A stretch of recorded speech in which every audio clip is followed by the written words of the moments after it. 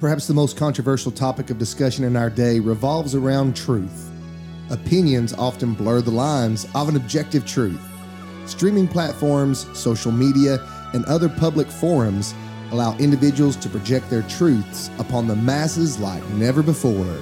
In the midst of woke, cancel culture, religious freedoms, political liberties, and social injustice, we attempt to search for and reveal the truth. This is Truth Revival. And we're back. Ladies and gentlemen, welcome to another episode of Truth Revival. This is Season 2, Episode 42. So good to be back in the studio. Brother Paul, you went solo in the last episode with Brother Joseph Byers. Thank you for filling in and for taking the lead on that. It's weird. You're comfortable taking that lead role, aren't you? That's what I do. But even though I do it, doesn't always mean I like it. I had a cancellation today, and you surprised me with one of our favorite guests here, Brother Jeremiah Chapman. Want to welcome him onto the show. Hello. Brother Jeremiah, welcome, man. Thanks. This is the first time being in the studio. It's the first time being in the studio. Just so happened that I was in Tennessee this weekend. Yeah. So. Now, did you come in from Tennessee just to watch Tennessee beat Alabama? Is that what it was? No. And so we also need to talk about your church sign out there, too. Yeah, my church, the guy who does our church sign, he is hardcore UT. Yeah. And just for our listeners who haven't seen it, it says, without Jesus, you're more lost than the Crimson Tide in Tennessee. On Rocky Top. On Rocky Top. I'm impressed, Paul Chapman. You've got a great memory right there. Yeah, without Jesus, you're as lost as the Crimson Tide on Rocky Top without Jesus or something. That's actually really good. I like Yeah, I thought, man, an original, that was pretty cool. But anyway, now, are you from Alabama? No. Alabama? Okay. No. I'm originally from Georgia. And actually lived here in Tennessee for, I guess, a little over 2 years. Yeah. I actually attended church here when I was really young. At Poplar Bluff. Yeah. Some people may not be familiar. Like Head Start and kindergarten. I was here before we moved back to Georgia. Yeah. So I came in from Lower Alabama, L.A. as they call it, yesterday. L.A. of the South, huh? Yeah. It was a rough trip because all the trees lean south in Alabama. Oh boy! But I was fighting that headwind to get home. But something else. I got made fun of. We recently went down to watch the Vols beat LSU, and as we're going through Alabama, I seen something that I'd never really seen before, and all the guys in the car made fun of me. But I saw these cotton fields. Mm-hmm. Yeah, man, it was just so unique. And almost just very eerie, I guess, too, knowing the history that cotton has in the South. I saw a video of you stealing some. And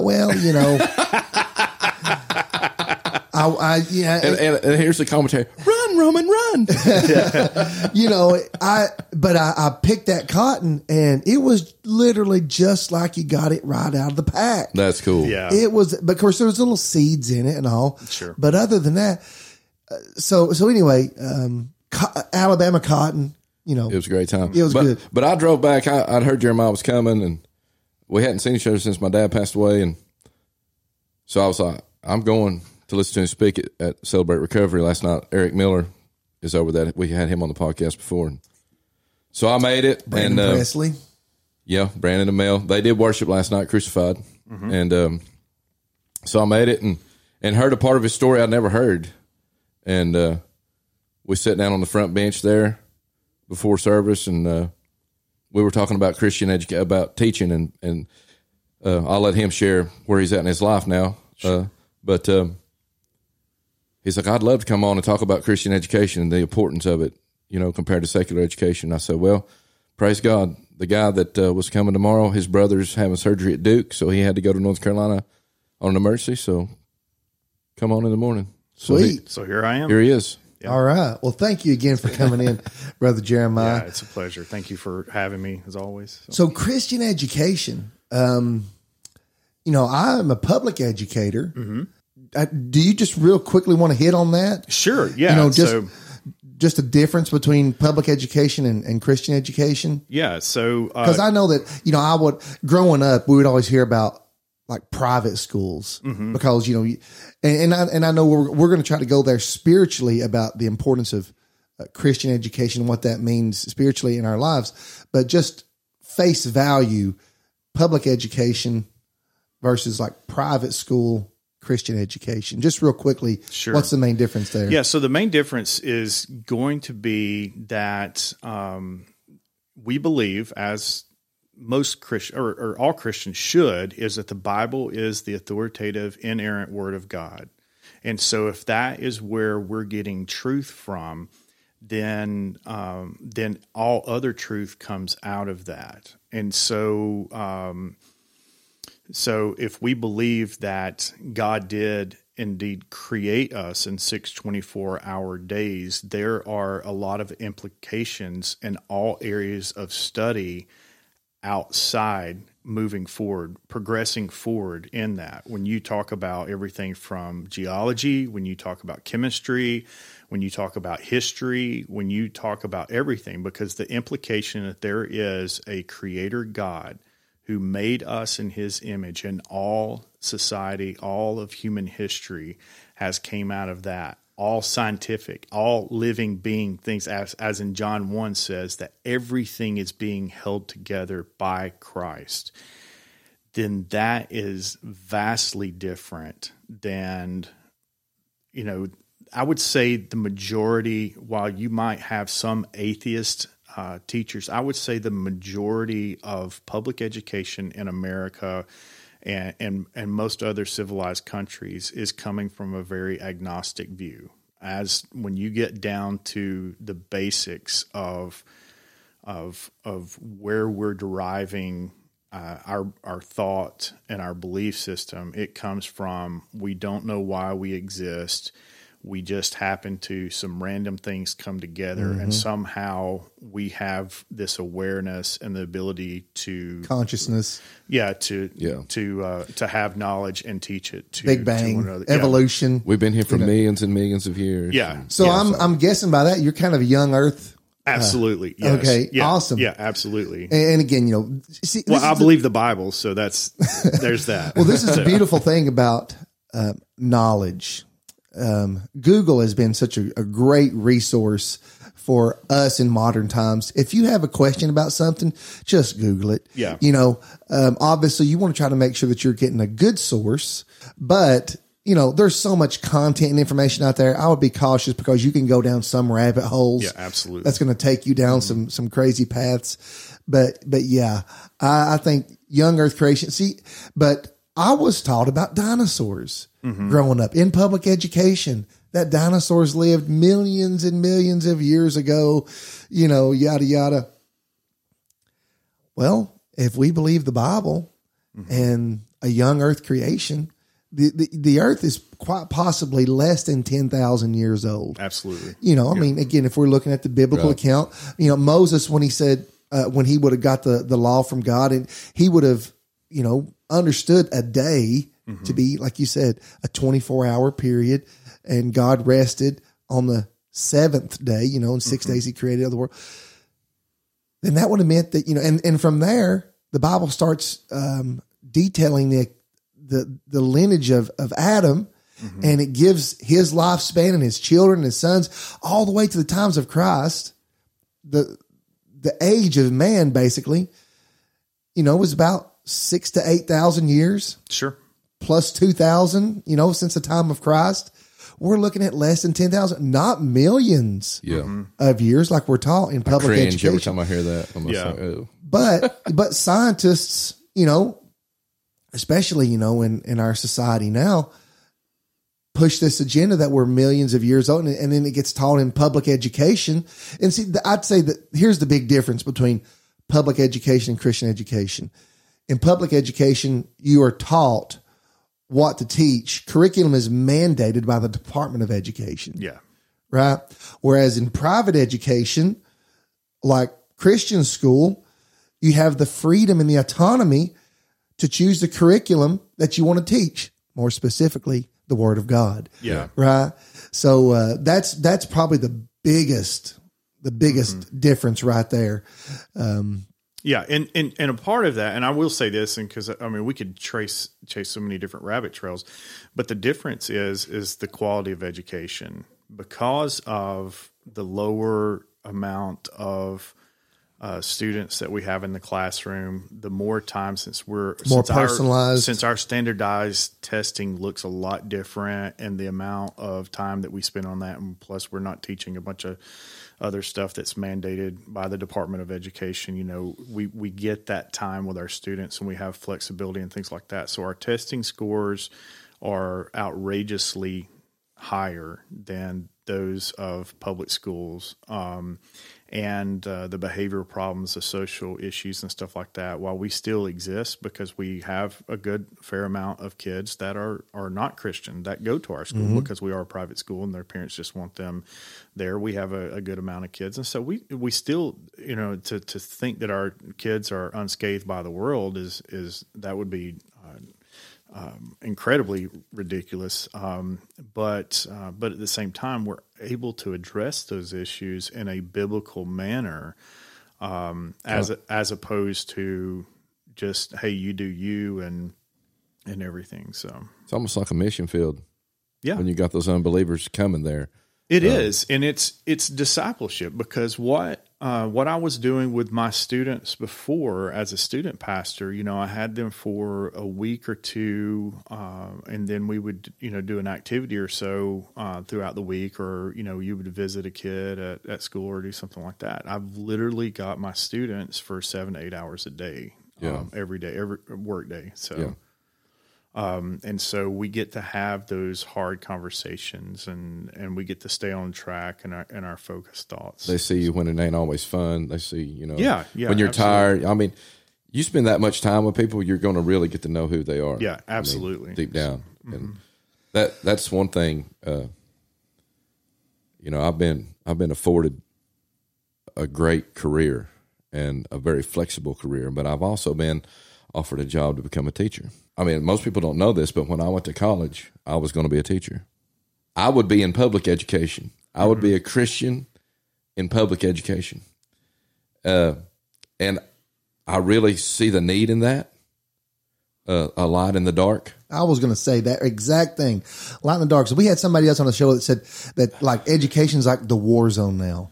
Oh, yeah. It really is. You know, and but there needs to be good men and women in the classroom, Paul. Godly men and women in the classroom. Yeah. And I mean, I see the need for both, you know. Now, will I choose to do that? It's like I told the guy that offered me, I said, man, you got to give me some time to pray. I got to be led by the Lord, because, you know, I have a really flexible schedule, and by that, I'll be giving that up. But at the end of the day, you know, can I say something real quick? While I was going back for my master's degree, I had a guy, shout out to Dr. Bill Cam, such an incredible man of God. He made this profound statement that I've never forgot. He said, you know, because my bachelor's degree was in business and accounting, and I'd done that, met some wonderful people, but just wasn't feeling fulfillment. And I was praying for God to lead me. God, what would you have me to do? You know, because I've got to put food on the table, and around here it's hard to afford to live just on a pastor's wage. You know, so I've got to put food on the table, and I'm praying for what to. And it's just like God said, well, you know, education, teaching.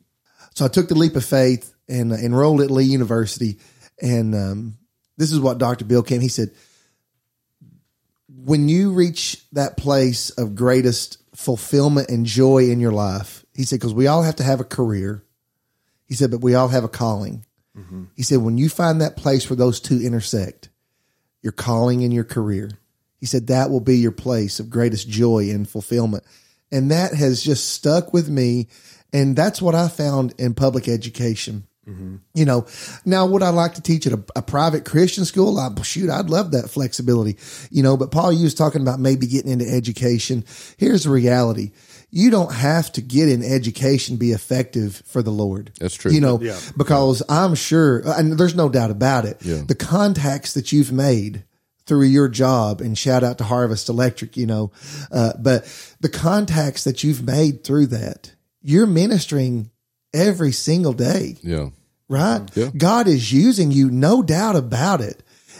And God is blessing your job, your career. And so like, I wouldn't feel like, well, the Lord's not blessing me over here anymore, so I've got to do this, or Roman and Jeremiah is now in education, so I've got to be in education too. It's not that, because God puts us all in different places. Right. And I want our listeners, this is not to say that now every Christian needs to be in education. No, we're definitely not saying that at all, because I believe that it needs to be a calling. Mm-hmm. Being an educator, it's not just about a job.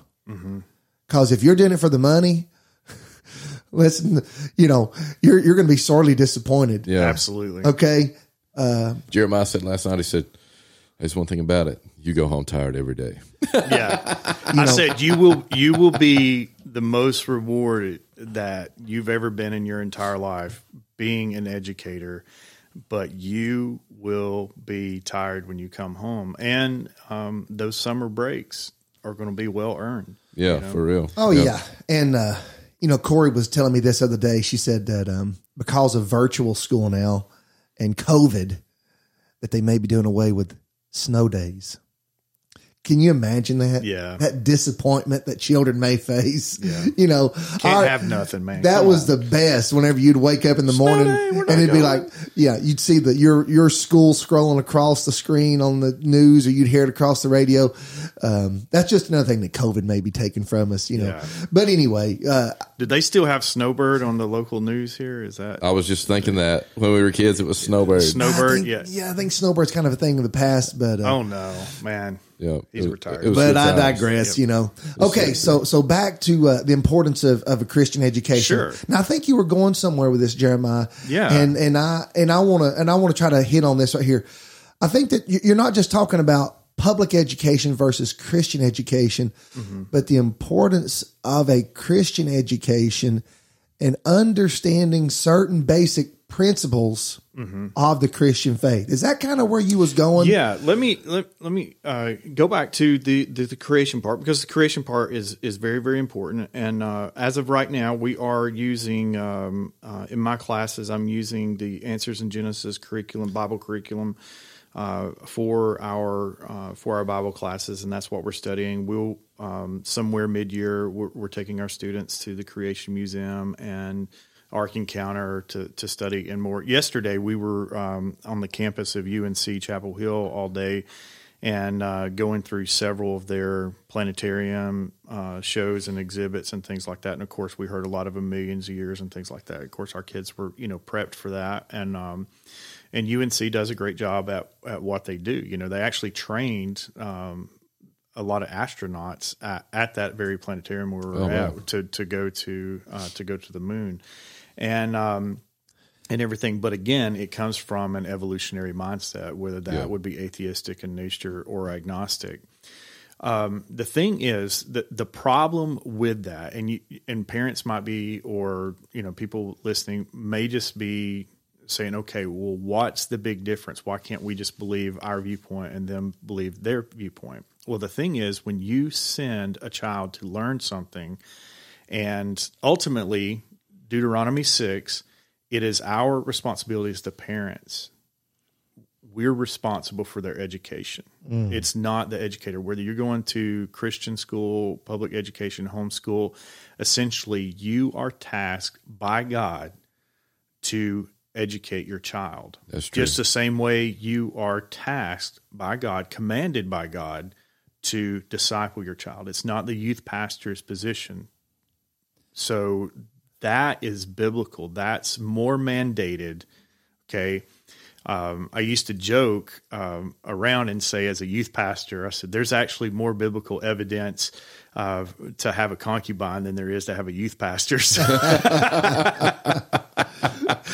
So, by the way, don't do that. Not advised there. Not advised that. But no, I can make a better biblical argument for having a youth pastor. Youth pastor is just a pastor that works for youth. So, but ultimately, it's not. you're not dropping your kids off at Awana and letting the church take care of it.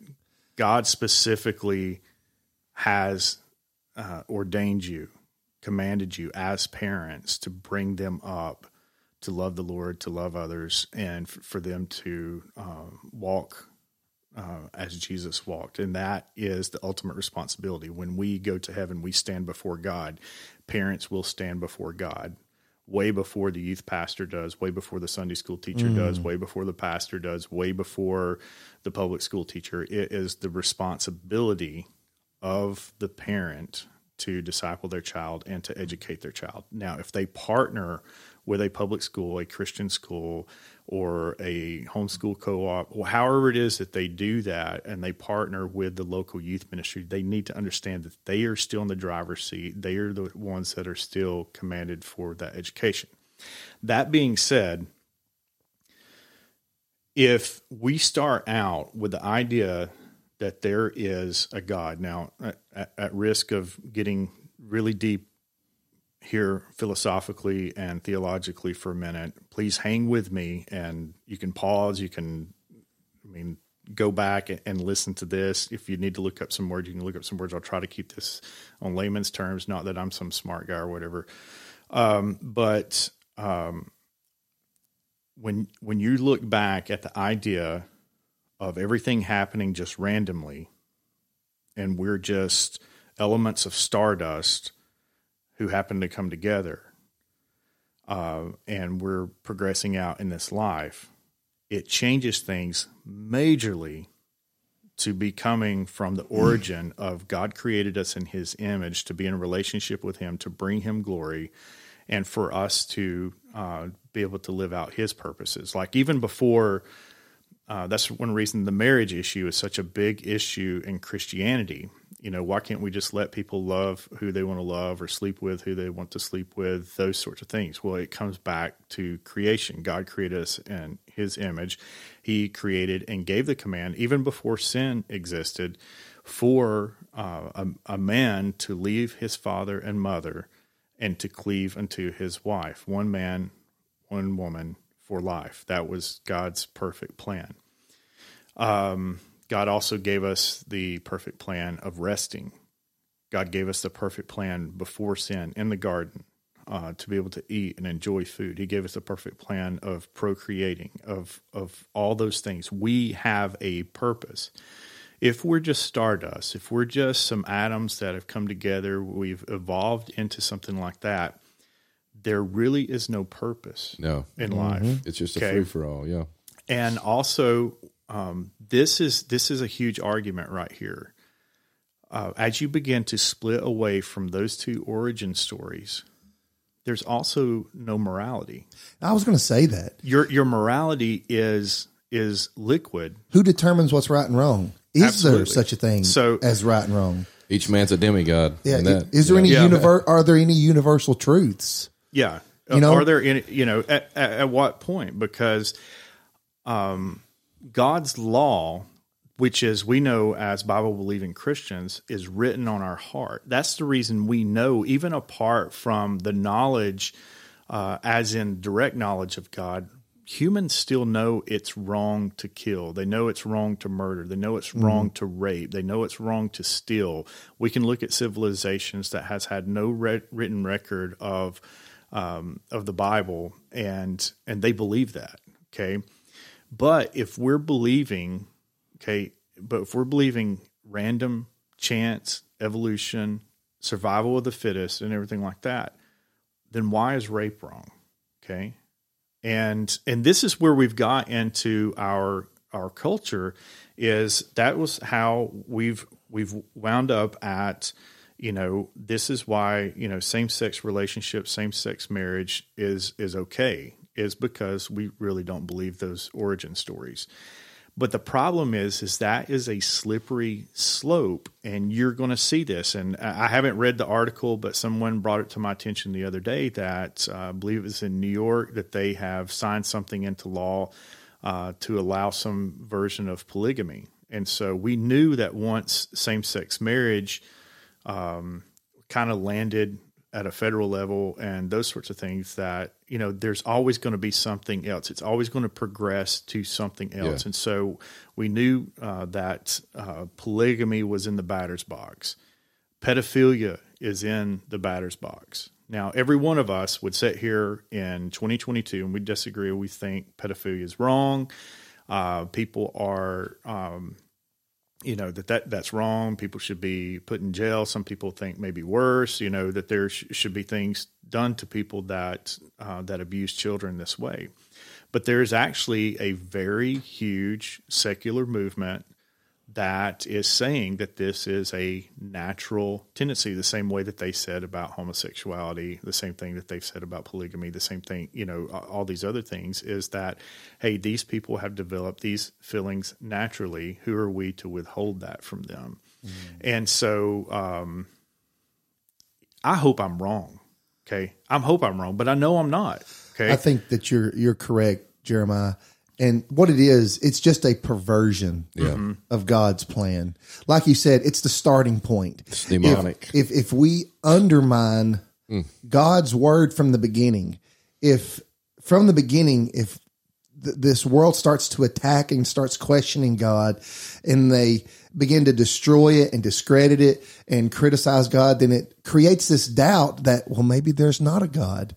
Maybe there are no universal truths, or maybe there's no such thing as morality or sin or right or wrong.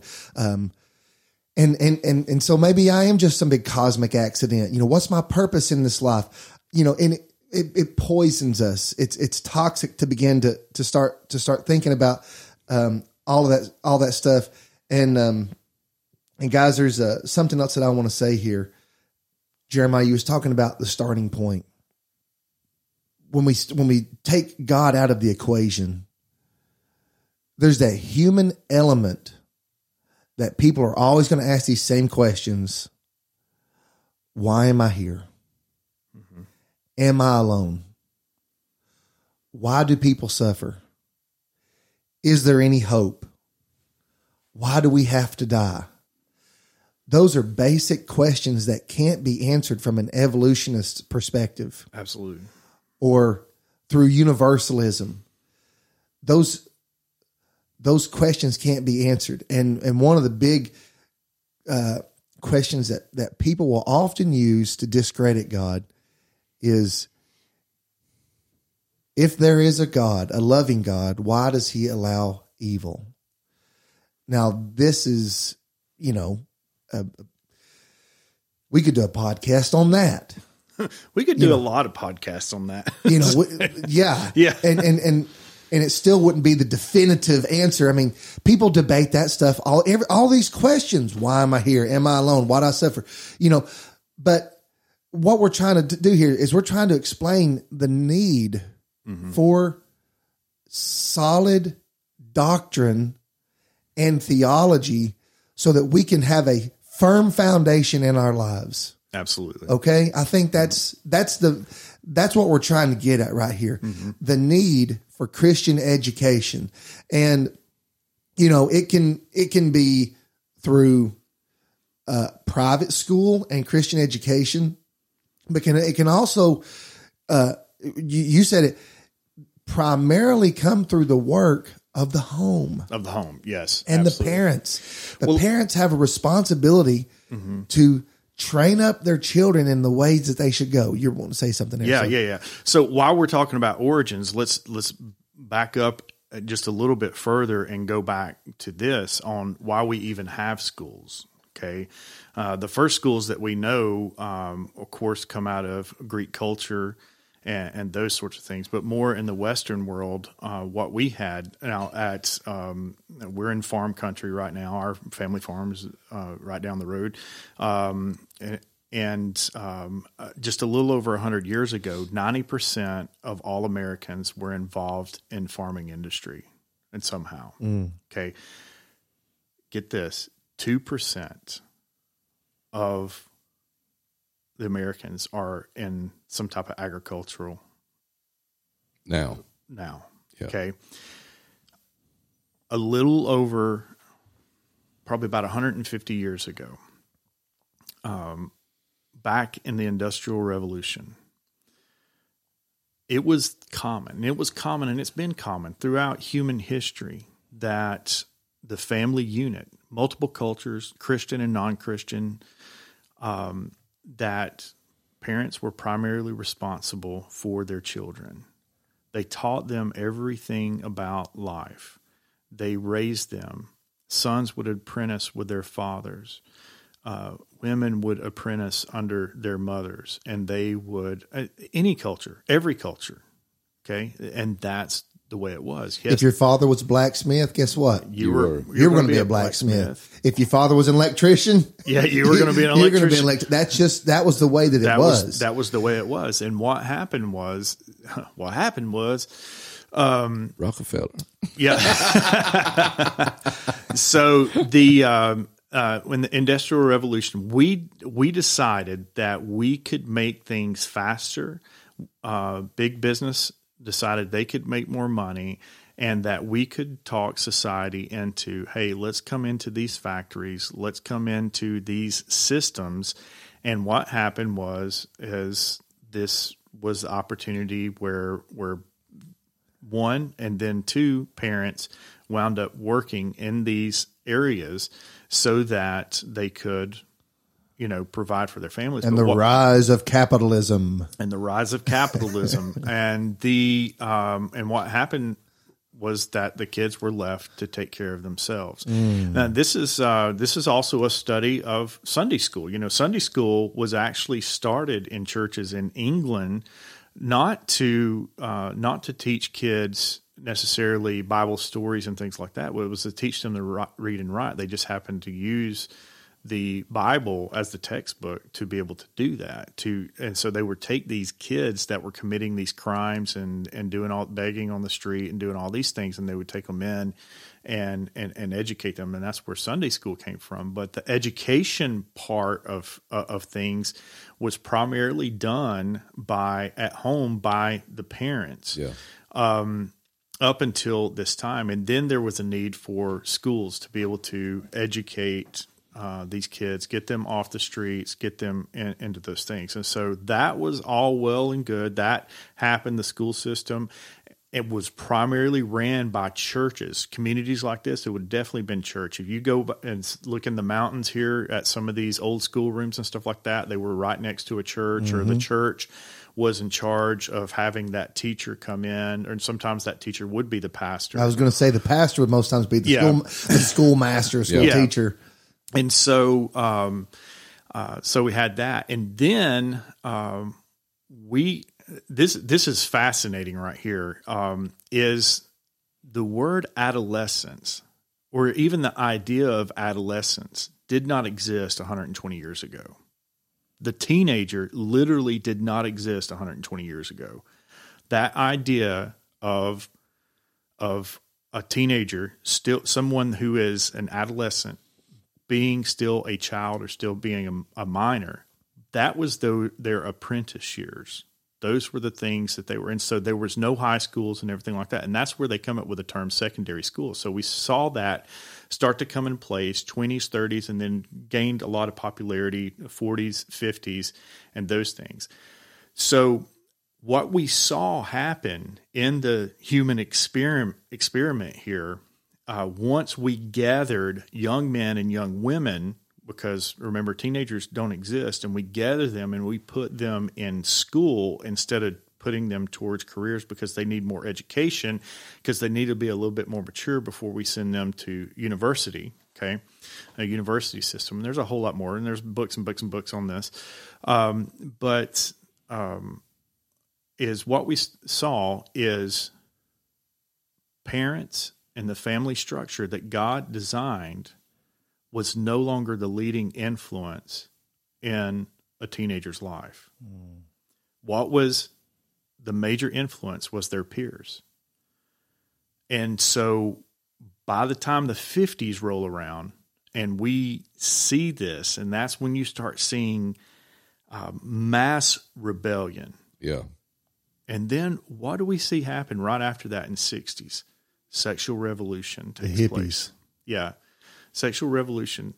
And can I just say this? Yeah. Okay, I'm going to say this. And if this offends somebody, I'm sorry, but I've felt like this for a really long time because you hear people talk about kids these days. Yeah. Kids these days are this and kids these days are that and the LGBTQ XYZ and kids these days. I'm going to tell you where all this started. All this started with that baby boomer generation. And all this started with them hippies, you know, and, but you know, no, I'm not throwing stones or nothing like that. Sure. It's man. It's the flesh. It's humanity. It's believe sin. a lie and be damned. That's right. I mean, it would, and see, it's all going to happen. It happens in every civilization. Yes. There's a pendulum that swings. The Protestant Reformation, you know, people were all right with God. And then slowly but surely we started drifting and now we're drifting further. And hopefully the pendulum swings back to revival. You know, and people turn their heart and their lives back to the Lord. Yes. Wouldn't that would be wonderful? Yes. Of course, you know, the Bible talks about the end times, and that there must first come a great falling away. But you know, Jeremiah, I want to get us back to this right here, and we need to try to wrap this up. I'm going to try to give us about 10 more minutes right here. So if our listeners can stay with us here, basics that every Christian should know. Can we try to do that for just a few minutes here? And again, this is not the definitive list, but you're talking about the importance of a Christian education. Sure. And it really starts in the home. That is fundamental and that's super important. Private education is also great, but not everybody can afford private education and it's not really available to every kid, especially not in like the Tellico area. We don't have a Christian home. People can do homeschooling or whatever. So it's not always available, but you'd also talk about Sunday school. That right there is an option as well. You know, we offer that here at our church, but let's try to talk about some basics that every Christian should know. All right. So just real quickly, Paul, what's something that you think every Christian should know? Something basic that every Christian should know. That every Christian should know. Your word is truth. The word is truth. That's the Bible. What is truth? The word is truth. The Bible, God's word, Yes. is, you know, Jeremiah, you say inerrant. Well, I used to hear people say it's the inerrant, infallible word of God. Well, then you start doing some research and you find out that the Bible is a compilation of books, Old and New Testament, and that it was written by men divinely inspired of God. And I'm going to tell you something, men make mistakes and that there may be some translation errors in the King James text, or there may be some issues here or there, you know, and people have poked holes in the inerrancy of God's word. And they'll say, well, see, look at all these contradictions. And then people start causing me to question God's word. And then it's like, well, the Bible's full of errors. I'm like, what are you talking about? The resurrection accounts, you know, in the resurrection accounts, there are different accounts of who actually went to the tomb at various times of the day. The angels that were there, were they in the tomb? Were they out of the tomb? Was there one? Was there two?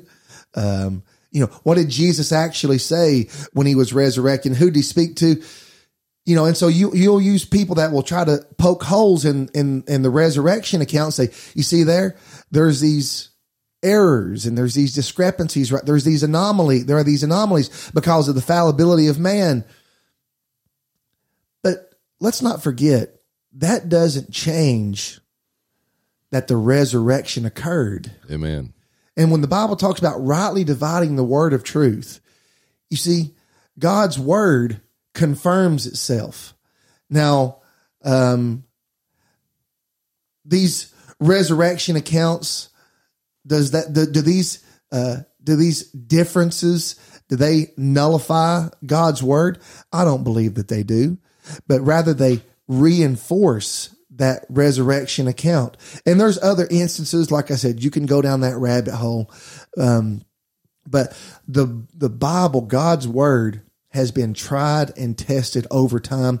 People have tried to destroy it. People have tried to nullify it. People have tried to do away with it. But you can't escape God's word and how it's been presented to us over the years. And so, yeah, the word of God, that's the first thing that people need to try to know. Jeremiah, what's something else that you think that people need to know? Bible basics that every Christian needs to know.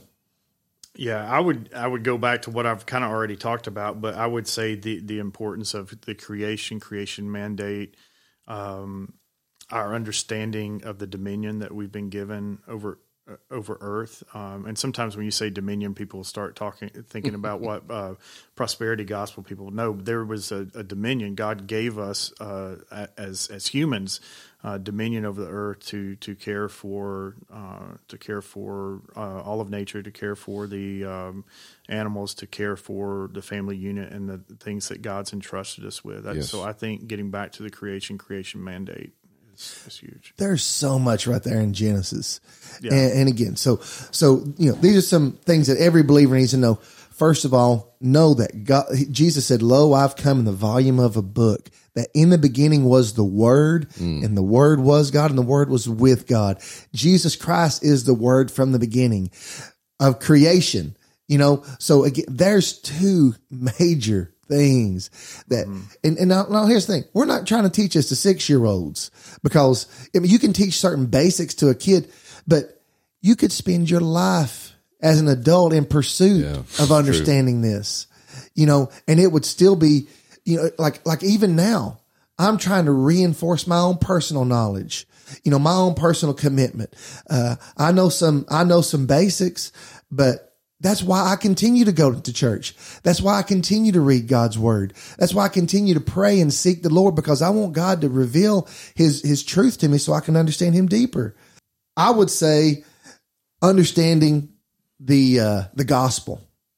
Mm-hmm. What is the gospel? If we could ever understand the gospel fully, the gospel is simply the good news. Mm. What is the good news? The good news is that Jesus saves. Yep. Well, why do I need to be saved? Well, we've all sinned and come short of the glory of God. Yeah. Who determines what sin is? Who determines right and wrong? You see, all of these things, this could lead down to so many other little rabbit holes, but it's God's word.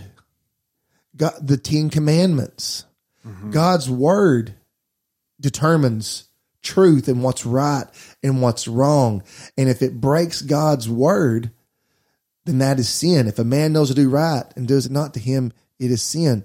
So you see, we've all sinned and come short of the glory of God. Mm-hmm. This is why people die. When we die, what happens? The Bible says, be absent from the bodies, be present with the Lord. When we die, the Bible says we'll have to give an account for the deeds done in the flesh. Oh my gosh, I'm going to have to answer for the things that I've done. I get a little weary when you start thinking about it. Yeah. And we start thinking about the judgment of sin, that we have to give an account for what we've done, that, for the Bible says, and if you've offended in one point of God's law, that you're guilty of all of it. Yeah. And that there'll be a day of separation, that God will say, what will a man give in exchange for his soul? What do we have to offer God? Mm-hmm. Right? Well, Lord, I've got a master's degree. Or how about $10,000, $100,000 in U.S. money? Yeah. Or God, how about this car that I drive, or this house? Or how about these trophies, these things that I've earned, these accolades? God's not interested in that. What will you give in exchange for your soul? There's nothing that you can offer God. Mm-mm. How naive are we to think that God will be impressed with anything that we could accomplish? Because the Bible says that our righteousness, it's just as filthy rags in the sight of God. And so when God sees us, he'll either say innocent or guilty. And we all have been guilty of breaking God's law. But thanks be unto God that he provided a sacrifice, that without the shedding of blood, there could be no remission or payment for sin. Even from the beginning of time, when Adam and Eve sinned, they broke God's law, and God realized that there had to be a payment for sin. And the only way to pay for sin is through death. And God made a sacrifice, even in the garden. And I'm so thankful that God provided a sacrifice for my sin, all of our sins, his son, Jesus Christ, to pay the sin debt that we all owe. That's the gospel. And that's the good news. That's the education we need to give at home. That's the good news. But here's the thing, and I don't mean this wrong, and I don't mean to offend anybody. That's the education we need to be given at home, but we're giving it over and over and over every Sunday morning. Yeah. Well, this is something that happens in the church. In church, there's a lot of attempts at evangelism. Mm-hmm. We try to evangelize people, and we think the purpose of church is to see people get saved. Well, that's one of the functions of church, but one of the primary functions of church is worship. Yeah, strengthen the believer. Worship, discipleship, growing in your walk with Christ, fellowshipping with believers, and then, as Jesus said, go and make more disciples, missions. That's an important work of the church. But Paul, like you said, and it's great that there's an evangelistic presentation of the gospel, but that's not the sole purpose of the church. No. The sole purpose of the church is to not see people get saved. You're planting a seed and God grants the increase. But then once the Bible talks about bearing fruit, what does it mean to bear spiritual fruit? Man, oh man, we could do a podcast for the next year over the stuff we've talked about in the past 10 minutes. Yeah, that's true. Absolutely. You see what I'm talking? So there are basics that every believer needs to know. One, that God's word is truth. Number two, the creation story. And where do we fit into that narrative? How does all that work? And then the gospel, the death, burial, and resurrection of God's son, Jesus Christ. And that we've been called to go and make disciples, that we all have a commission and a calling upon our life to fulfill God's word, to be disciples. Guys, again, this is unending. So the importance of Christian education is vital in our culture right now. Yeah. Jeremiah, you wanting to say something to end us right here? Yeah. So, because I think I brought up a lot of the problems, or brought up some things like that. And so I would love to leave listeners with a what now type thing, or, have I sparked some interest? Has God been speaking to you? Where do we go from here? Mm-hmm. Just thinking through some of this.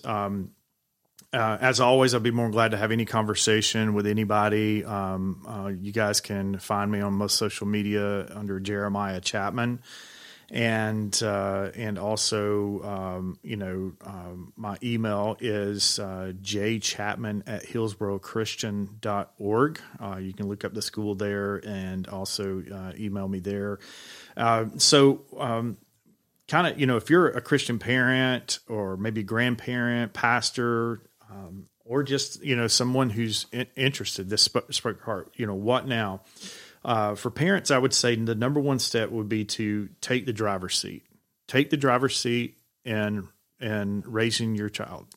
God has given you the authority. He's commanded you to do so. You're responsible. Take the driver's seat. And so,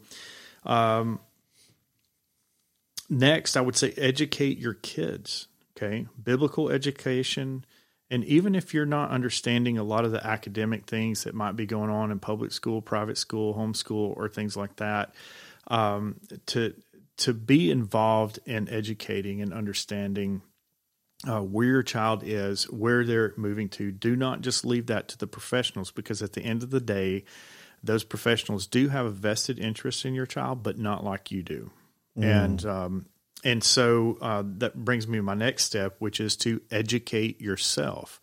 Now, I'm not saying go out and learn algebra or dig up some old wounds or whatever, but educate yourself. What does it look like for you to do those previous steps? The taking the driver's seat, educating your kids. What does it look like for you to be in charge of discipling your child? There's countless resources. We have an internet. We have Google. We have all kinds of free resources out there, low cost resources out there for you to be able to use, even if it's doing nothing but sitting down with your family and reading some scripture and talking through it. Educate yourself, educate your kids. Next is to trust God for something better. If you're not satisfied and you're like, hey, I want to homeschool my kids, or I want to send them to Christian school, or I want to be more involved, then take this to God, and take it to God desperately, because your child's future and your child's present, it matters right now. That If you did not notice, there is an enemy. We don't wrestle against flesh and blood. This is not all about ideas and philosophies, which there's many, but we don't wrestle against flesh and blood, but the spirits and the principles of the air. Come on. You've got to trust God, and trust God desperately for this. And I'm going to make a really, really strong statement, because I hear, parents say, hey, there's no way I could afford this, or I can't, it takes two of us to do this. This is what I'm going to say. If you were diagnosed with a serious illness right now and were put on pause in this, you would absolutely trust God with this. You would ask everyone you know to be praying. You would be doing everything under the sun, going to get people to pray over you, trusting God for this. Listen, this is that important. This is that important for your child. Not just, I could make the blanket statement of the next generation or this generation, Generation Z, or any of that, but this is that important. Trust God. See what can happen. Can you downsize? Can you do whatever you need to so that you can provide education for your child, to make sure your child is properly discipled and properly educated? And this would also be for people, for organization, for businesses, for churches. Could you start to look at education as missions?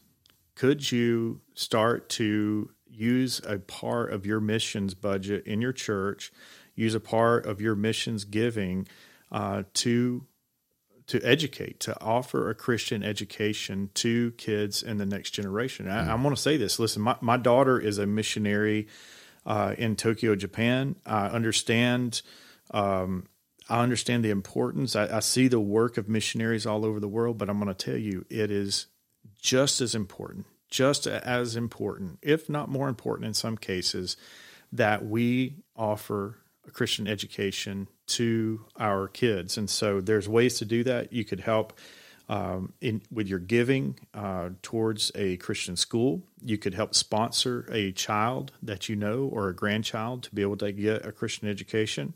And we're talking about, sometimes it might be $20 a month, or sometimes if you're a business, it could be $1,000 a month. Could you look at education as missions and begin to see that? Because the other side of that, I'm going to tell you, I'm all for, and trust me, I am for us having Christian people in education.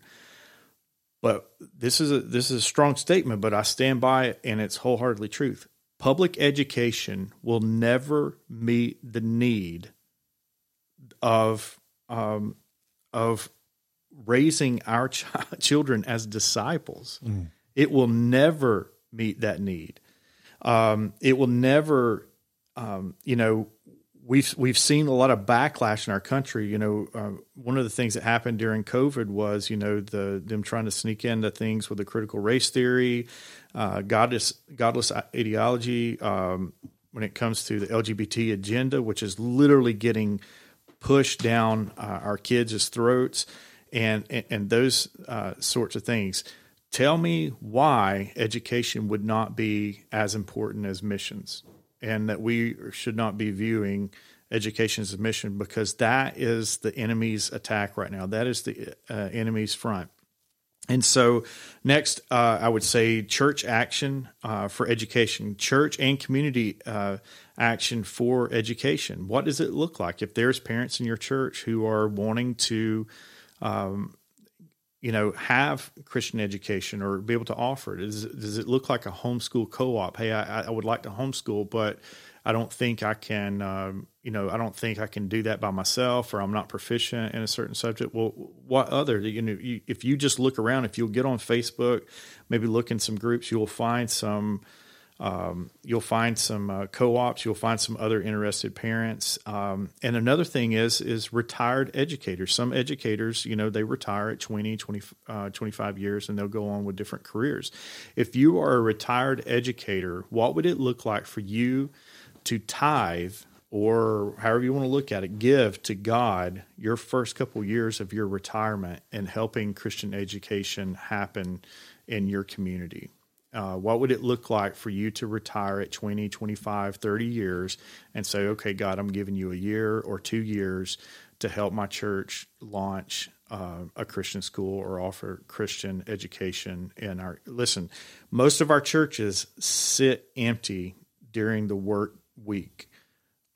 There's things that we could be doing. We could be using those for Christian education, whether that's homeschool groups meeting together, whether that's a Christian school getting started. It's a lot easier than a lot of people think. And I really have to give a shout out to BJU Press, which is the curriculum that we use. I could not imagine using a different curriculum. I absolutely love BJU Press for almost everything. I did say that we use Answers in Genesis as well, but BJU Press, everything that I teach history-wise and English, and I can speak on behalf of the science teacher and math and stuff. So everything is creation-based, is Christian. And so if you're looking for a place to start, homeschool or even a Christian school, I would look there for BJU Press. So. You are talking about a vision now. Lord have mercy. Amen. Well, Jeremiah, thank you for sharing that. Guys, I just feel like this is just the tip of the iceberg and the importance of Christian education. And where does it really start? It starts in the home. It starts with mom and dad. Jeremiah, thank you for this challenge. Absolutely. Thank you guys for having me. And I want to give some people resources that I personally use to help me as a minister, as a father, as a disciple of Christ. These are some resources that I use. Livingwaters.com, Ray Comfort. Love Ray Comfort. He is also on YouTube. You talk about an evangelist, presenting the gospel. Mm-hmm. Ray Comfort on YouTube, livingwaters.com. Great resource. Another one is the Gospel Coalition. Mm-hmm. I'm subscribed to their newsletter. They're all the time sending out great content. Another one that I really love is Crossway.